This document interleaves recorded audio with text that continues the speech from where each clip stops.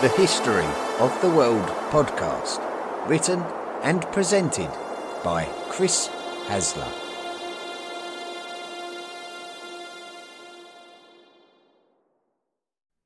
Volume 4, The Medieval World. Episode 59, Heian Japan.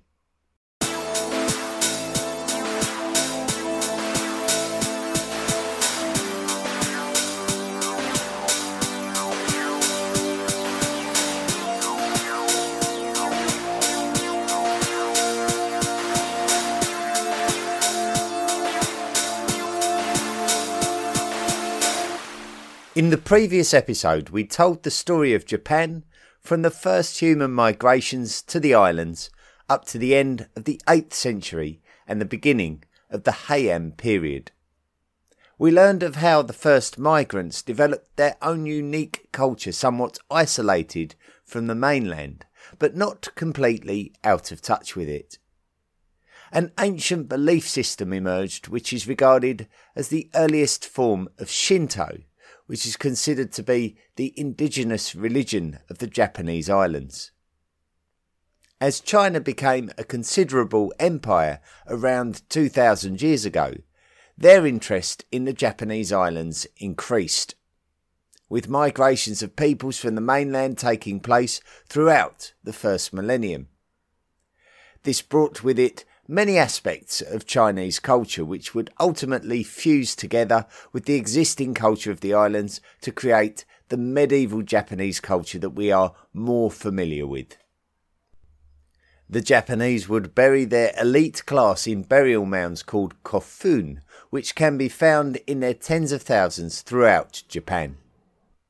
This elite class would have likely been clan rulers and their high-ranking associates and family members. Japan itself would have been the home of many clans, all protecting their lands and battle-ready as one clan battled another. Inevitably, some clans would grow more powerful than others, and coalitions would start to emerge. One such coalition of tribes was called the Yamato Kingship, and this kingship could be recognised as the most powerful polity in Japan at that time.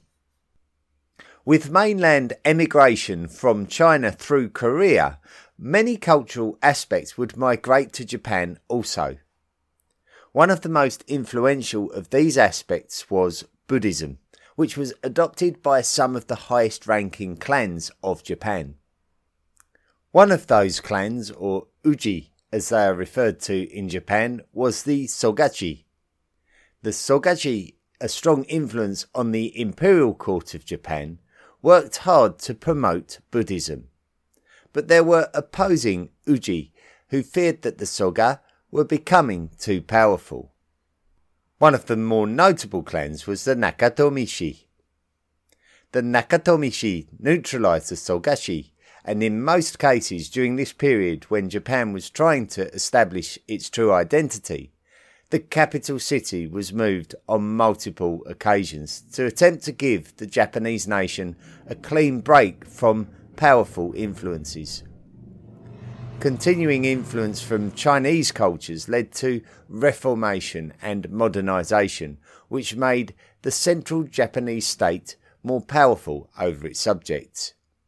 Many clans were brought into the Japanese state, with their lands being consumed and becoming part of a province of the central state. During the 8th century, it would be the members of the Buddhist priesthood that would become dangerously powerful and influential, despite attempts to ensure that members of the Buddhist priesthood could not become the imperial ruler by putting that law into the Japanese constitution. So eventually it would be decided that the capital city needed to be moved again to a place without the magnitude of Buddhist influence within it. Ultimately, in the year 794, Heian-kyō was selected as the new capital city, which is the modern city of Kyoto. This marked the beginning of the Heian period of Japanese history. Heian-kyō. Emperor Kanmu felt that by establishing this new capital city at Heian-kyō, that he would be able to take power back from the Buddhist priesthood and reaffirm it under the imperial crown, much like the manner in which China was ruled. For too many years, both the Buddhist priests and clan leaders had had too much influence over the direction of the nation. In establishing a new capital city, Emperor Kanmu was attempting to create some stability to Japan, and indeed the capital city would last as the capital for many centuries. But there would always still be much in the way of instability in Japan, as the different powers within the islands vied for control. Much as Japan resisted control by the Chinese, it was still incredibly important for there to be a healthy relationship between Japan and China. Having a powerful friend was always beneficial. Despite Emperor Kanmu's vision of seeing the Japanese imperial court become the supreme governing power in Japan, the political situation in Japan made this impossible, with there being too many highly influential individuals, especially within the aristocracy.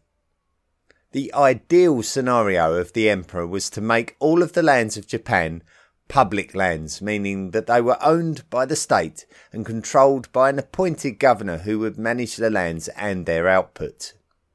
The reality was that many of the lands were privately owned, meaning that the financial power of the aristocracy could not be contained by the emperor, who might be equally interested in selling public lands in order to bolster the imperial economy.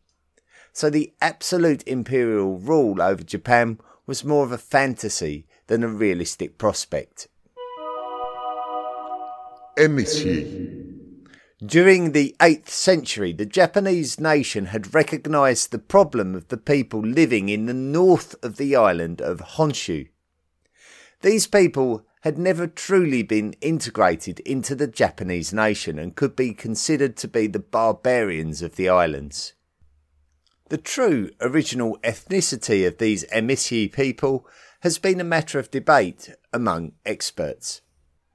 It is strongly suggested that they have a mixture of ethnicities, including the earliest settlers on the Japanese islands and a connection to the modern Ainu ethnicity, which dominates lands surrounding the Sea of Okhotsk, which is surrounded by the Russian east coast and associated islands, all found to the north of Japan. Texts suggest that during the 8th century there was a tense relationship between the Japanese and the emissary, who controlled the north of the island of Honshu. The Japanese appeared to be keen to take advantage of the opportunity to acquire lands in the north of Honshu, while the emissary would be happy to entice the Japanese into hostile territory in order to ambush them. This was classic barbarian warfare, where the army in superior numbers and technology were disadvantaged by less advanced societies operating with strong local knowledge of the terrain, using guerrilla-style tactics.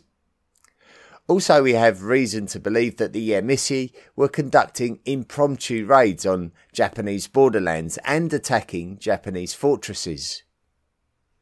Hostilities increased over the course of the 8th century between the Japanese and the emissary. The emissary problem became a much bigger problem than it ever should have been, considering the Japanese military superiority. Such was the impact on the Japanese army that the emissary had with their successful attacks and raids, that the Japanese would have to make a considerable effort to recruit more soldiers from their population, something that would always come at a price.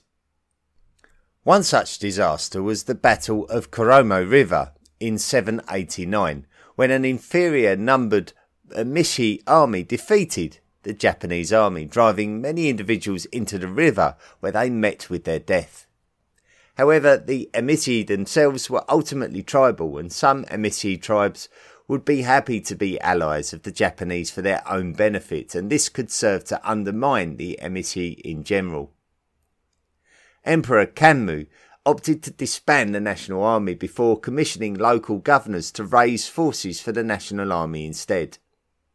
This move would save money for the imperial court, but the disadvantage was that the local governors would become more powerful as a consequence.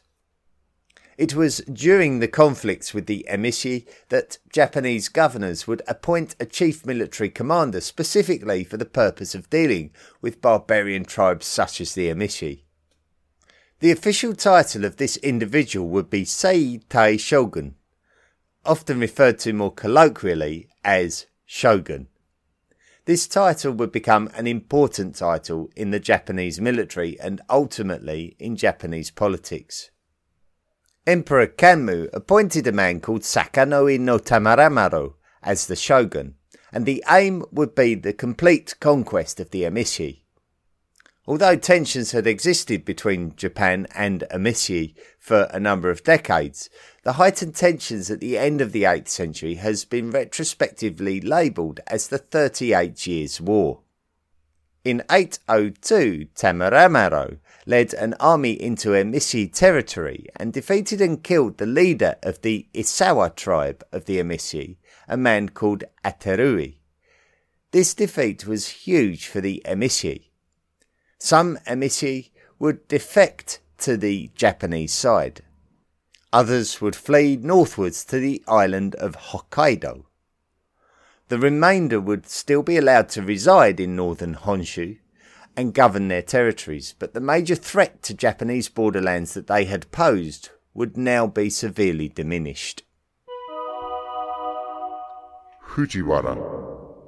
With a new power base established at the capital city of Heian-kyō, Japan would now look to establish itself as a national power in its own right, free from the overbearing shadow that China had over the nations of the Far East. The new strong influence on the imperial court was the Fujiwara clan, a clan who had descended from the Nakatomi, who had been in opposition to the pro-Buddhist Soga clan back in the 7th century. The Fujiwara managed to muscle their way into the imperial court when Emperor Seiwa became the 56th traditional Japanese emperor in the year 858 at the age of 8.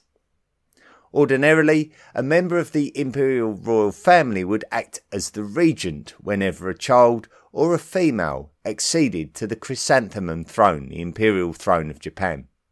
When Emperor Seiwa came to the throne, it would be his grandfather, Fujiwara no Yoshifusa, who would become the regent, and this was unusual because Yoshifusa had no imperial rank. This meant that the Fujiwara clan had effective control over the imperial court, and new emperors were now being born to Fujiwara daughters and consorts as they ensured that there was Fujiwara blood in the imperial line. Further to this, members of the Fujiwara clan were now behaving as regents to adult male emperors, something which was not previously the case. The Fujiwara had ensured that they were strongly linked to the imperial court for many years to come. The rise of the Fujiwara is linked to a chilling of relations between Japan and China. As we have learned, a unique relationship had existed between the two nations, with China showing an imperial interest in Japan and Japan attempting to take as much as it could from Chinese culture in order to strengthen itself. Now that Japan had opened up a new chapter in its history by clarifying its identity away from the overzealous Buddhists and allowing the Fujiwara clan to dominate its politics, it didn't need to invite any further interest from China in its national affairs, and so Japan sought to isolate itself and cancelled missions to China, which had been a regular occurrence during the 7th and 8th centuries. It's certainly not that Buddhism was suppressed during this period, but more that it was kept in its place. And there was a very definite desire by many to justify the existence of Buddhism and Shinto simultaneously by suggesting that the Shinto deities, referred to as the kami, had been manifestations of the original Buddha. The Japanese family clans often cited their existence as being descended from one of the Shinto kami, therefore legitimising their individual importance.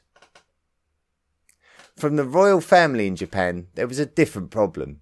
Some of the emperors were siring large amounts of children, and although this would secure the imperial succession, it would also bring about succession disputes, and it would also create a large amount of royal family members to be financially sustained, and this was not particularly practical going forwards. So a process called dynastic shedding was introduced, whereby expendable and expensive members of the royal family, which may have even included direct children of the current emperor, were moved out of the royal family and into a separate family clan.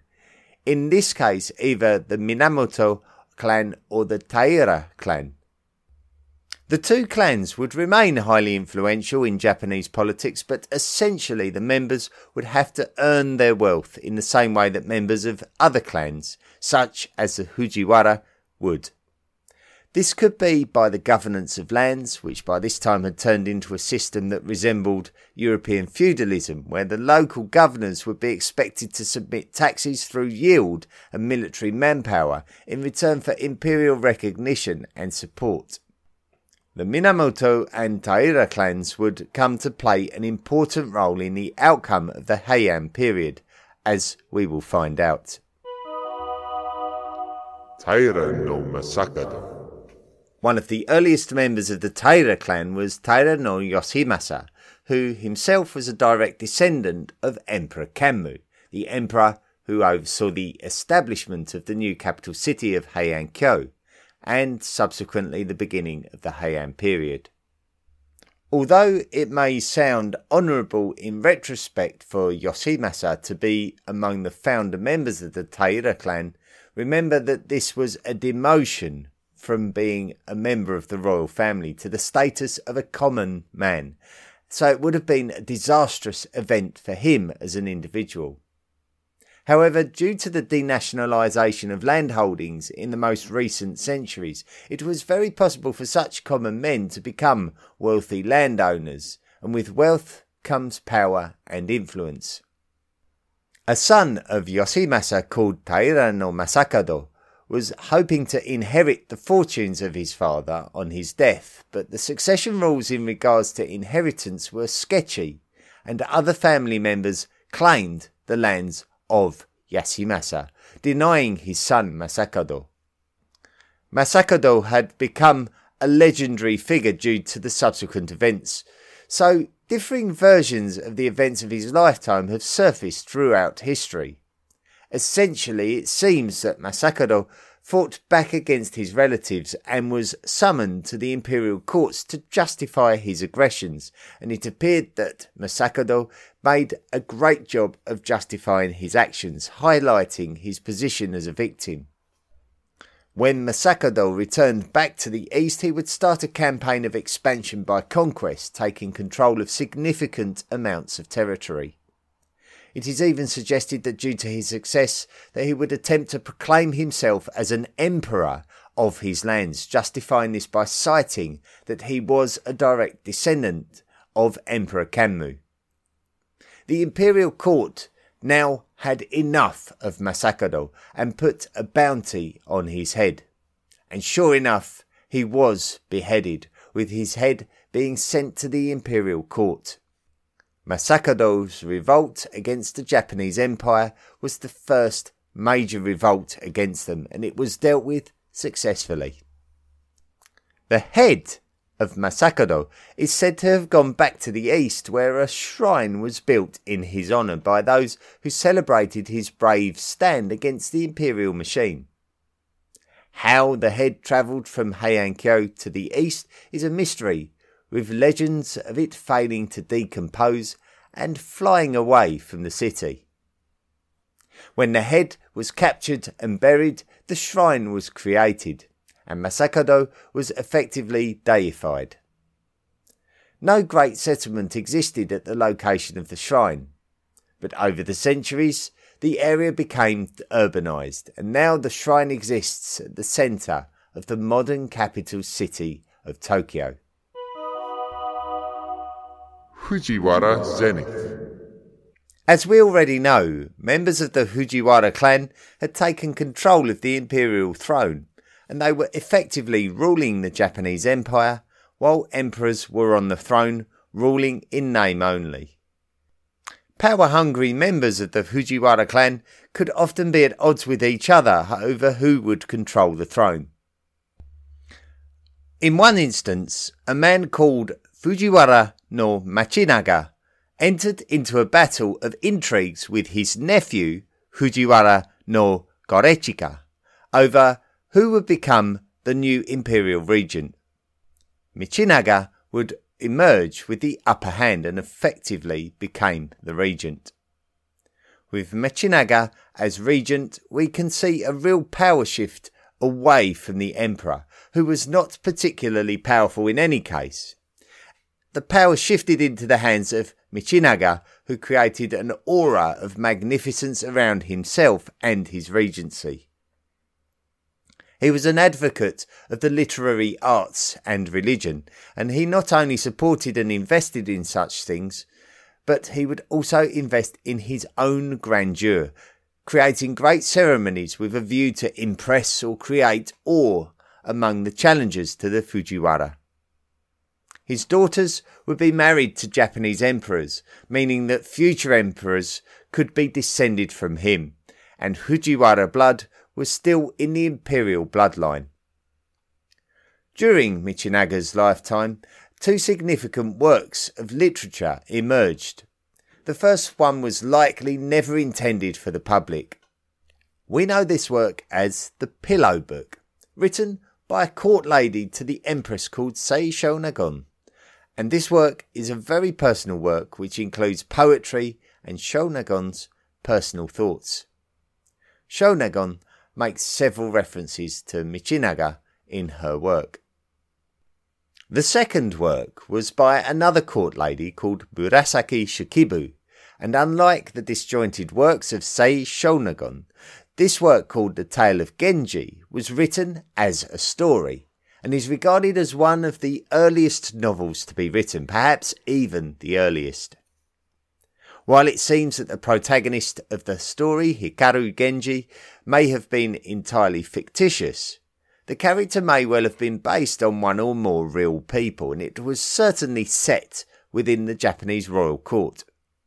Hikaru Genji is the son of a Japanese emperor, and he is removed from the royal family by the dynastic shedding that we described earlier in the episode.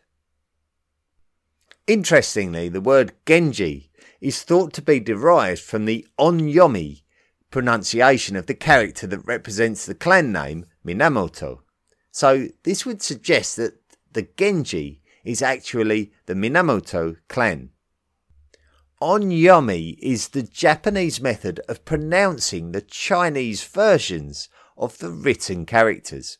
A little bit complicated, but essentially many Chinese glyphs exist in Japanese writing, but they have an entirely different vocalized version. You can think of Onyomi as the Japanese version of the Chinese vocalization. So similarly to how English people say the word orange when it was originally the French word orange.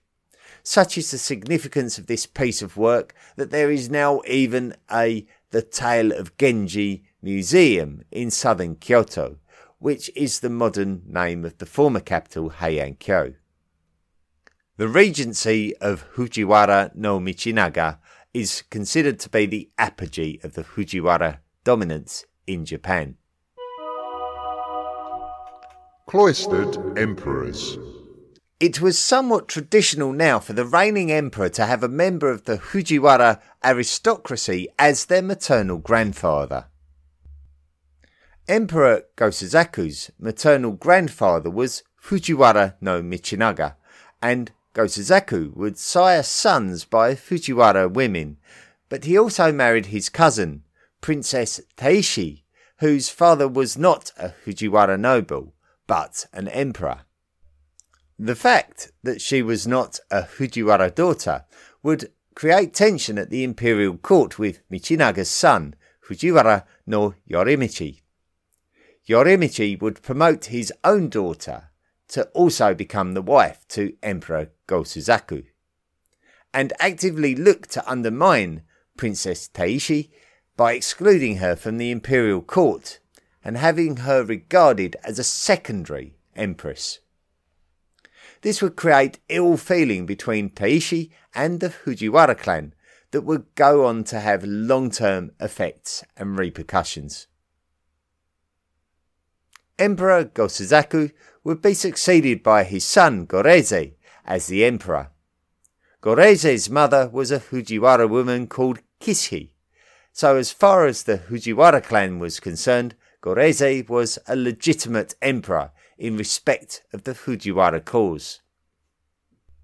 This would be unlike Goreze's younger half-brother Go-Sanjo, who, although was the son of the late Emperor Go-Suzaku, was also the son of Princess Taishi, who was not regarded as being of Fujiwara descent. There is likely to be little doubt that Go-Sanjo was brought up by his mother, Princess Taishi, to have a very cynical view of the Fujiwara, especially one Fujiwara no Yorimichi, who, as we know, actively pushed Princess Taishi out of the closest quarters of the imperial court. Yorimichi was actively looking to exclude Go-Sanjo from imperial ceremony, which would be the norm for a crown prince such as Go-Sanjo. Yorimichi would cite the fact that Go-Sanjo was not born by a Fujiwara mother to deny his legitimacy to become the emperor, and he would prevent his older half-brother Goreze from abdicating in order to prevent Go-Sanjo from occupying the chrysanthemum throne. Goreze died in the year 1068, and so Go-Sanjo finally got his opportunity to become the emperor. Yorimichi left his position as chief advisor, and this would enable Go-Sanjo to be able to start turning the imperial court away from Fujiwara dominance. Members of the rival Minamoto clan were invited to take important political positions, and they would actively look to declare some of the Fujiwara landholdings as not legally obtained, in order to prevent Fujiwara landlords from becoming powerful influencers operating outside of the boundaries of the law. Go-Sanjo would then allow his son to become the new Emperor Shirakawa, while Go-Sanjo would oversee his rule from the background, and this would be to prevent a Fujiwara regent from dominating his son. Go-Sanjo officially abdicated in order to join a monastery, but in actuality would still maintain an element of control over the imperial court. This was the beginning of a period of cloistered emperors, which are referred to in Japanese as insei, and it was a counterbalance to the dominance of the Fujiwara clan over national affairs. Emperor Shirakawa would himself abdicate in favour of his own son, Emperor Horikawa, who died young, and was succeeded by his own son, Emperor Toba, who was only 4 years of age. More emperors would abdicate in order to rule from the background, while fresh young faces carried out the formal and ceremonial duties of the emperor. Although this may have been initially harmonious, a situation evolved where too many influential individuals were attempting to manipulate the imperial court, and this created tension among the rival insei and the individual clans who were ready to exploit the chaos. The Genpei War. Emperor Toba was only 20 years of age when he abdicated in favour of his 3-year-old son, who became Emperor Sutoku. It would actually be Emperor Sutoku's great-grandfather, the former Emperor Shirakawa, who would be pulling the strings as a cloistered emperor, or an insei. After the elderly Shirakawa's passing, Toba would become the most highly influential insei. Sutoku would come of age and then abdicate himself at the age of 22. His successor would be his younger half-brother, Emperor Konoi, who would become the 76th traditional emperor of Japan. Konoi died at a young age, so the new emperor would be Sutoku's younger full brother, Go Shirakawa. The Japanese word go here means later, so in this case, Go Shirakawa can be distinguished from the previous emperor called Shirakawa. The retired Emperor Sutoku and his younger brother, the reigning Emperor Go Shirakawa, did not see eye to eye and could not agree on the imperial succession. Sutoku felt that Go Shirakawa should not have become the emperor and that Sutoku's own son should have become the emperor. Tensions increased so much that it would become a case of power against power, and nobles rallied to the cause of both sides. This would include clan members from the Minamoto and the Naira clans, as well as members of the Fujiwara clan, who had still had a strong involvement in the imperial bloodlines. This event is called the Hogen Rebellion of 1156 and culminated in a battle where the forces of the reigning emperor Go Shirakawa were victorious. Emperor Go Shirakawa abdicated in favour of his own son Emperor Nijo, leaving Go Shirakawa to become an insei. The defeated older brother Sutoku was banished. With Sutoku out of the picture, those clan members involved would now prioritise the position of their respective tribes, and so there would be tensions actually between the Minamoto and the Taira. The Minamoto may have felt that members of the Taira were benefiting too well in the aftermath of the Hogen Rebellion, and so the Minamoto would take the opportunity to instigate an uprising, which we call the Heiji Rebellion. The Minamoto would place both the insei Go Shirakawa and his son Emperor Nijo under house arrest, attempting to take central control. Members of the Taira clan would soon catch up with the Minamoto and run them out of the capital city of Kyoto, which we have also referred to as Heian-kyō during this episode. This would only serve to heighten tensions between the Minamoto and the Taira clans, which would have long-lasting consequences for the whole of Japan. In the next episode, we will be looking at the Battle of Dan-no-ura, the concluding battle of a wider conflict which is called the Genpei War, when tensions between the Minamoto and the Taira reached breaking point, and the political direction of Japan would change forever.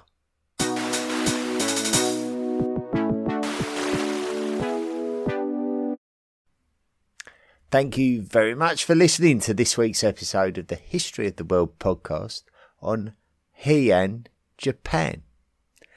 And we'll be staying in Japan for a little while longer, for another 2 or 3 episodes. So we're going to continue this story.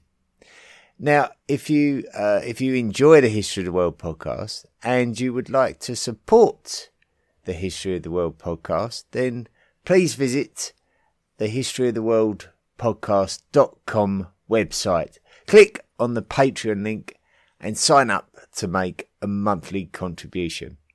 You will become a lifelong member of the History of the World podcast Illuminati, and you will qualify for gifts and rewards. Just go to the Patreon site and you'll be able to see what you can qualify for there. Now, this week we've got a new member to introduce to you and to welcome into the History of the World podcast Illuminati, and that is Luciano. So welcome in, Luciano, and thank you for supporting the podcast. Now, if you want to access bonus material and you want to listen to the podcast ad-free, then subscribe to the podcast on Spotify. Just click the link in the description for the podcast. And if you would like to get in touch with the podcast, then please drop me a line at historyoftheworldpodcast@mail.com. I will, of course, read the best ones out. Listener messages and reviews. Now, just before I go any further, I was just about to read out the emails, and I noticed that I got an email from the website called Forvo, who, basically you can listen to pronunciations of words by native speakers. So it's an incredible resource, and one that I attempt to use for pronouncing foreign words, especially Japanese words. And I must apologise to any native Japanese speakers who probably wonder what on earth I'm doing trying to pronounce these Japanese words and getting them hideously wrong. Of course, it's not just about the pronunciation of the word, it's the intonations that are difficult in Japanese. But I noticed that somebody has attempted to recreate the words in their native tongue for me on Forvo. So that's a good tool to use if ever you want to understand how to pronounce something in a different language. Have a little look on that website, Forvo. Forvo. Forvo. We did receive some messages this week. We did receive one from Luciano Trevino, who I believe is our new patron. And he's put, "Hey yo, my name is Luciano from Racine, Wisconsin, USA. I hit ya back a while ago on Tumblr, Fat Likes Galaxy.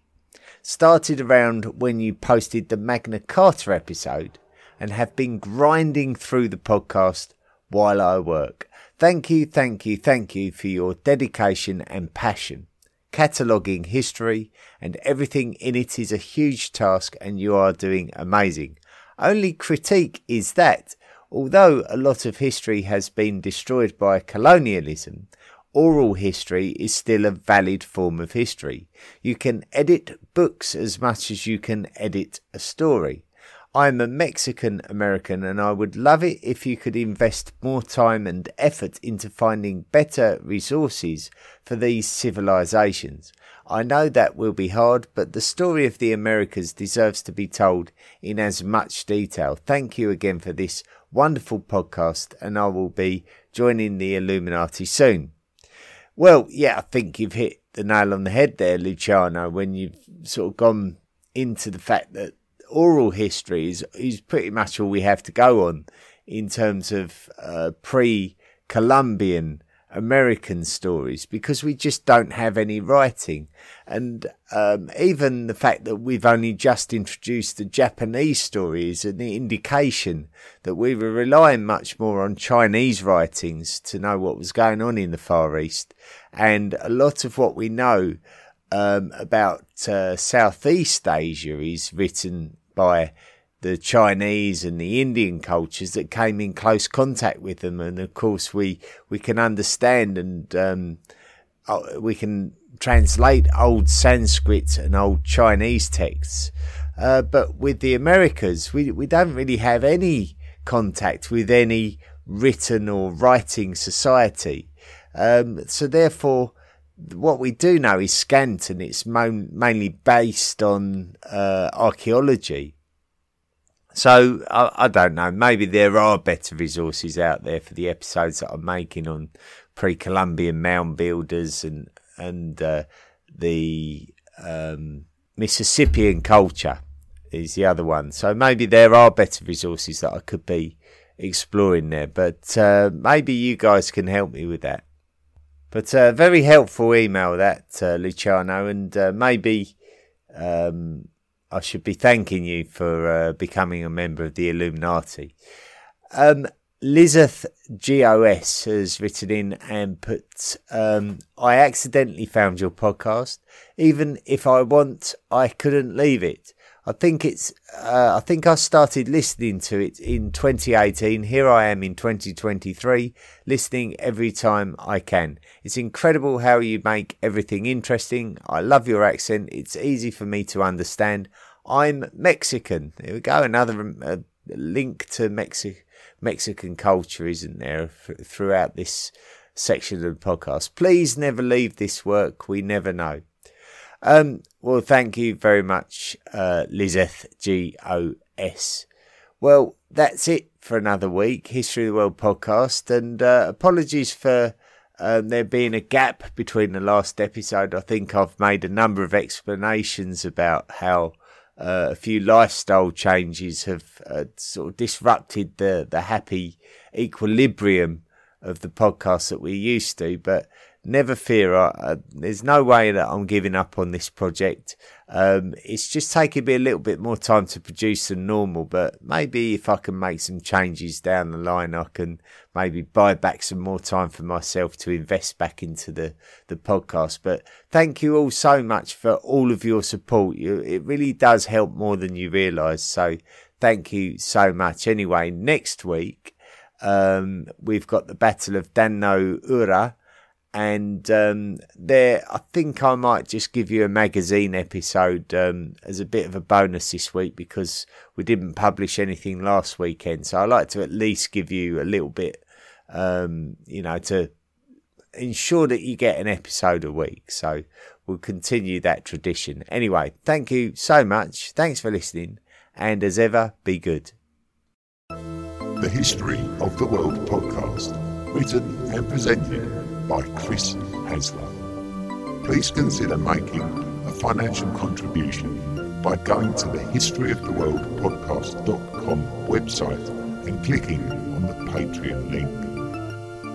Email the show at historyoftheworldpodcast@mail.com.